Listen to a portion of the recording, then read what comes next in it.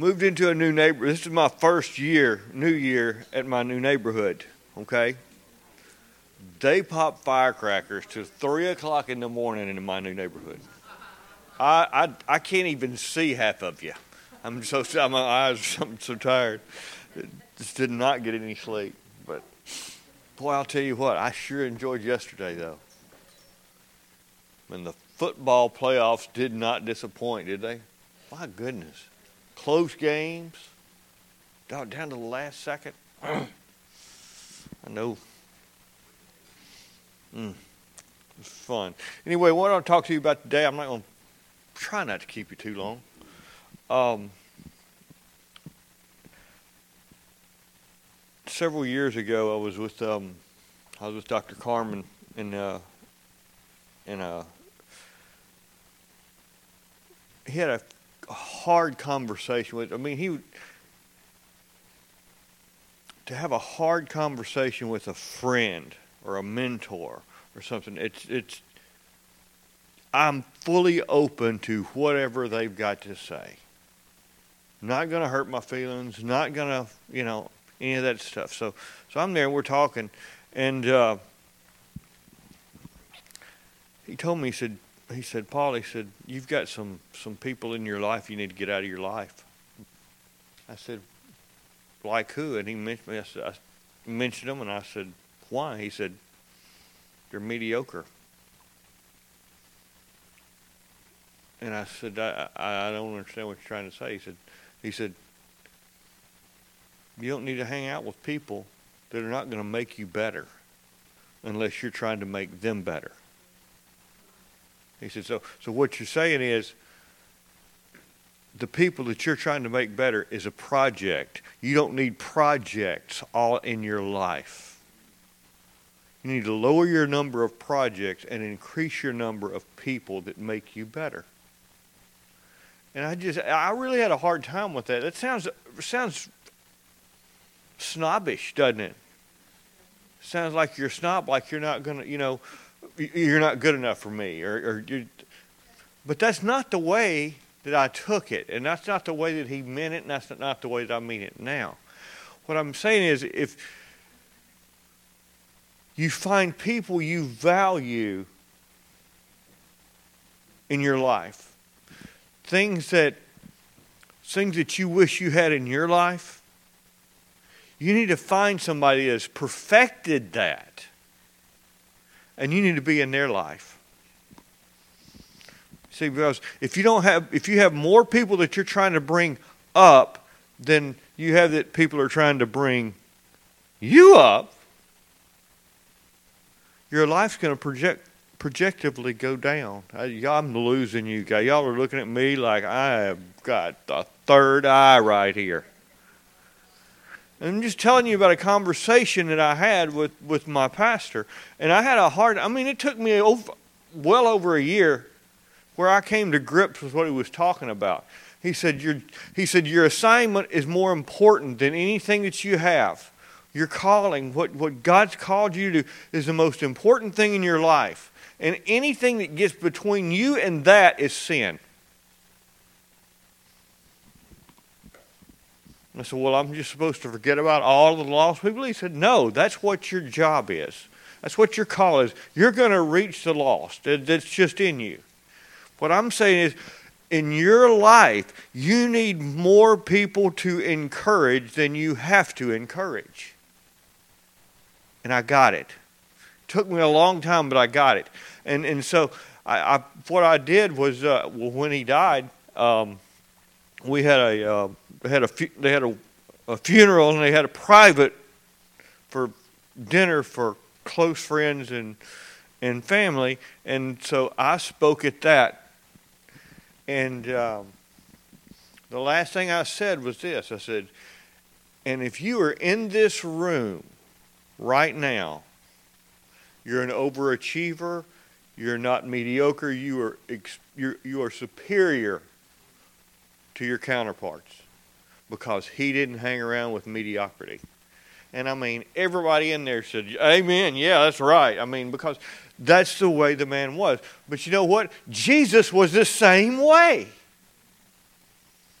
He chose 12 guys he was going to spend the rest of his life with and his death with. 12. And 3 of those, made serious mistakes. Thomas doubted them. We know. We know. I don't have to tell you. But he chose people. He chose people to be around him in his inner circle, in his most personable life. Not his public life, but what he really was. I mean, when he was by himself, he was the same as when he was in front of all these people. But he chose 12 men to be his counterparts, to be his disciples. He wanted to make them better. But why did he choose these people? He chose the people that he valued.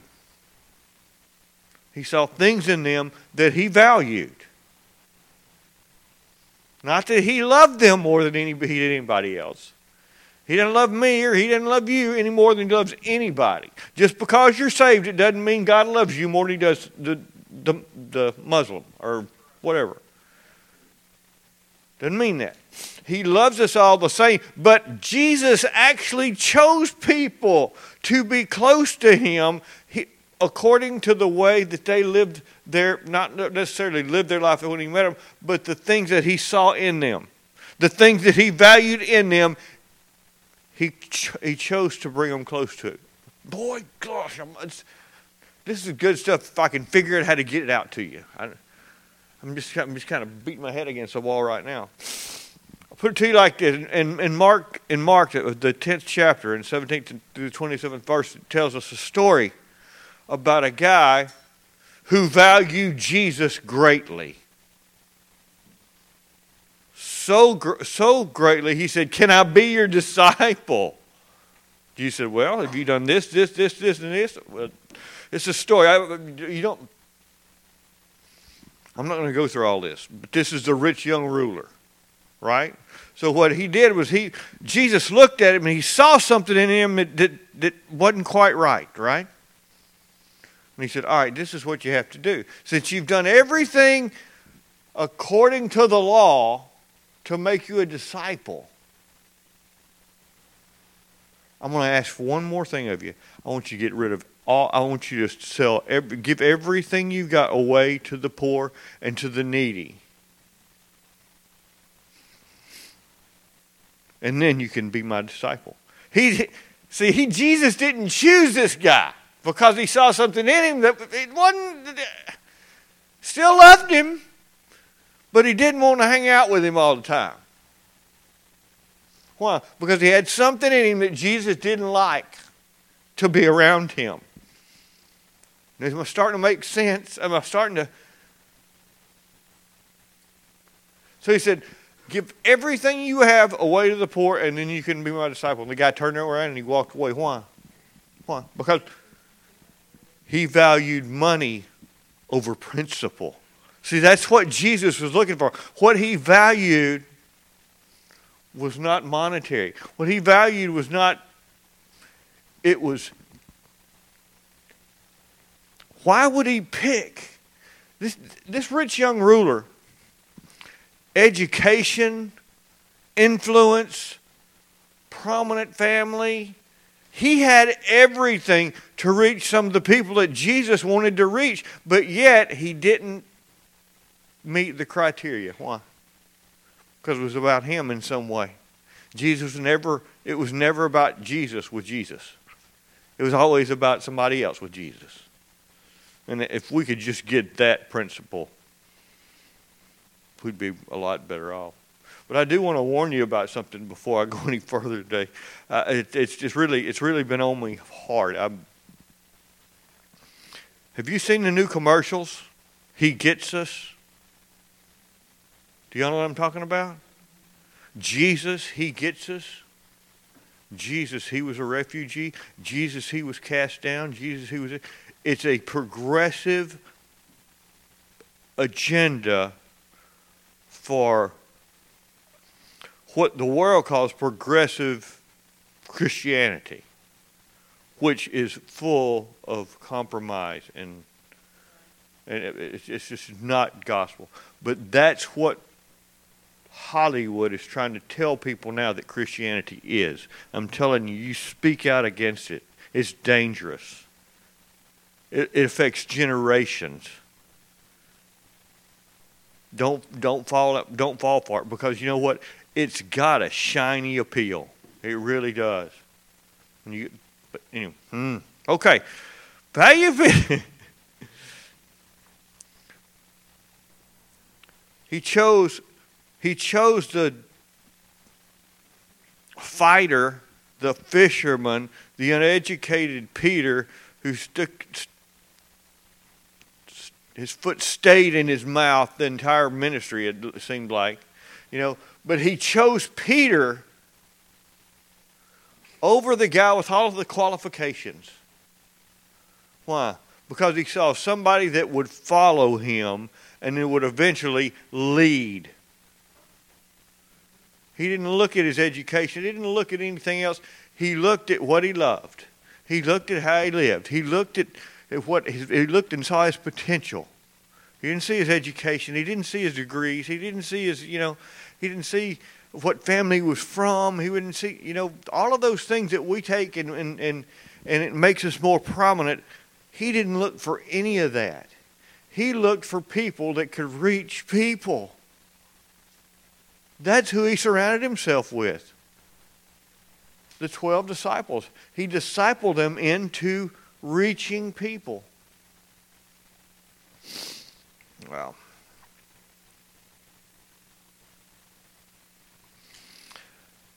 we talk about the church and everything. I just have a different outlook of the church than I think that a lot of people do. I look back at Peter and his life, and in Acts, you read that, man, the anointing was on him so strong that he walked down the street, his shadow. They'd lay sick people where his shadow would come upon them and they would be healed.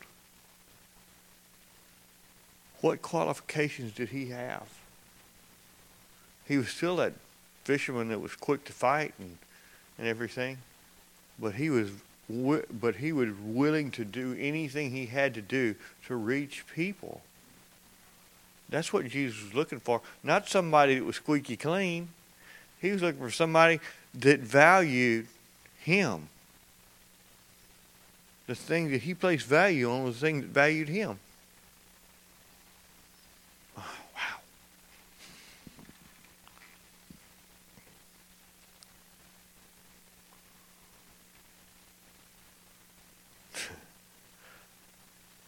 Go to Mark 5. This is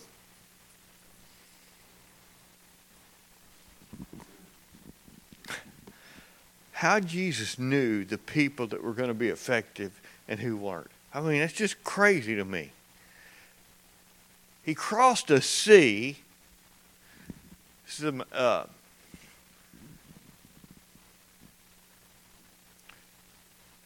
This is where he ran into the man. He crossed a sea to meet with one man who was crazy.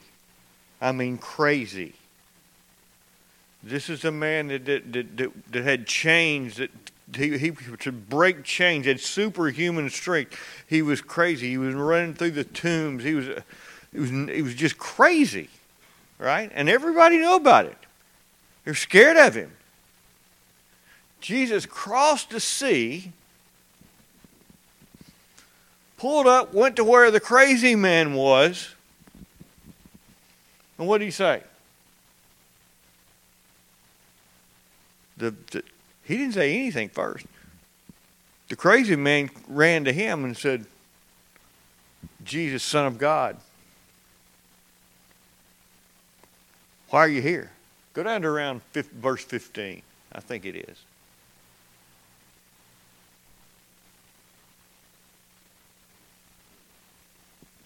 Yeah. He asked him, he said, Who are you? He said, we are legion, for we are many. Can we go into the pigs, into the swine? He said, yeah, go. And so they went. There was about 200 pigs, or 2,000, I can't remember. How many? Back up. Okay. Anyway, so what happened was in the 17th verse, I believe it was, 17? Can I have it? What happened? Then they pled for him to depart from their region. Talking about the people, when they saw that this guy, this crazy guy, was now normal, why did they say, pled with him to leave their region? Because Jews were not supposed to have anything to do with swine. They were an unclean animal. But what happened was the Jewish leaders, the Jewish businessmen in town, they hired these people to take care of their pigs. Because by the law, that would make them, they could deal with it. If they hired somebody, as long as they didn't touch them. Well, see, the Jewish leaders got mad and they begged him to leave the region because they were scared. They were scared because of a financial decline. That's the reason they were scared. But Jesus saw something in the man, the crazy man. So he went there, crossed the sea to meet with one person, that crazy guy. And then they began to they pled with him to depart from their region. You go to the next one. And when he got into the boat, demon-possessed man begged him that he might go with him. However, Jesus did not permit him. He said, go home to your friends and tell them what great things the Lord has done for you and how he has had compassion on you. And he departed, here we go, and he departed and began to proclaim in Decapolis that Jesus had done for him and marvel. This guy right here, Decapolis means 10 cities. That's what that interpreted. This guy, Jesus went, saw this, met this guy, cast the devil out of him, and this guy went and evangelized 10 cities. He placed great value on that man. He didn't love him anymore, but he placed great value on him. Why did Jesus place great value on those people? Because they were loyal? No. Peter denied him. Thomas doubted him. Come on. Judas betrayed him. That's not the reason. Why did he place great value? Why did he place great value? Why? On the ability to reach people. Period. The ability to reach people. I have a guy that a supporter of my overseas ministry, and he said, I asked him one time, I said, why do you give? I just wanted to know. I said, why are you giving to this? He said, I go to church. He said, but I believe in your ability to reach people more so than I do in the church that I go to. And I said, I never thought of it that way. He said, I've seen what you do. He said, do you reach people? I know you. I know you're going to do what's right. So I would rather, I'm not going to give to, some ministry that I don't know anything about. But when he said your ability to reach people,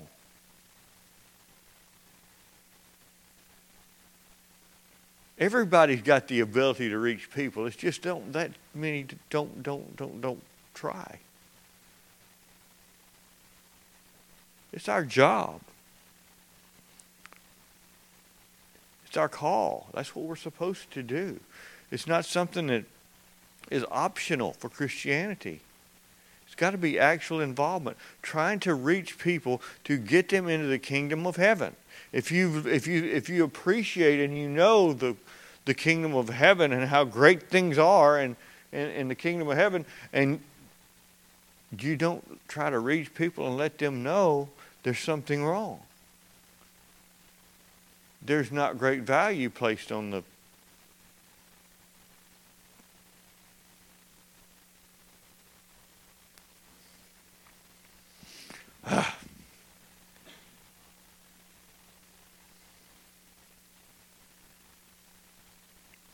Jesus was looking for disciples, and that's what you should be looking for. People are going to pull you up and then have a lot less people you're trying to pull up. More pulling you up than you are pulling up. But that don't mean, 12 people to 1.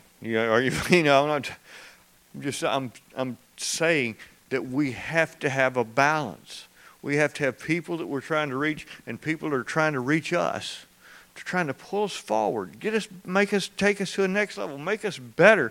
The whole time we're trying to make a couple of people better. I don't want this to come across as some type of snobby way of being a Christian. It's not. It's not. It's making you better. Therefore, you're going to be better. You're going to be more effective. My job as a pastor is to make you live a successful life in the eyes of God. Period.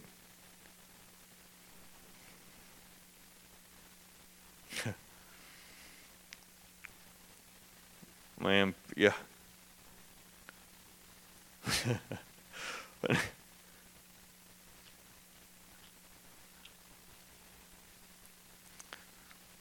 When I got saved, man, I was called a full-time ministry. So that's what I did immediately. God didn't call me to a paycheck. He called me to a ministry. So that's what I did. How did I start? If there was something that needed to be done, I did it.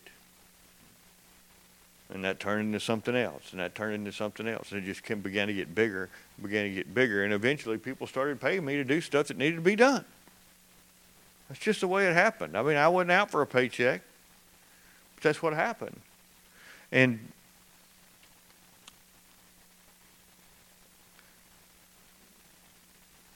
But I had too many friends that I were trying to pull up than I had that were trying to pull me up, and it delayed me a little bit. Why? Because I didn't have that pastor in my life to say, this is what you need to do. But when I got him into my life, I had somebody else pulling me up and guiding me and directing me in the way and the things I should do. And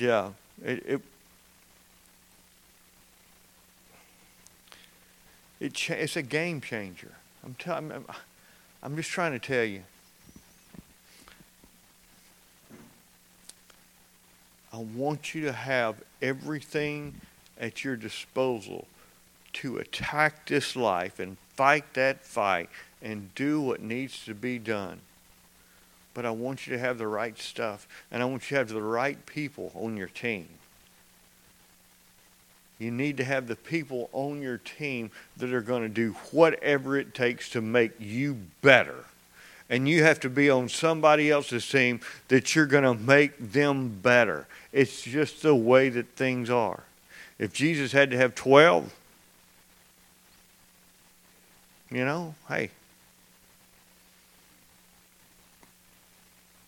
How many do we need?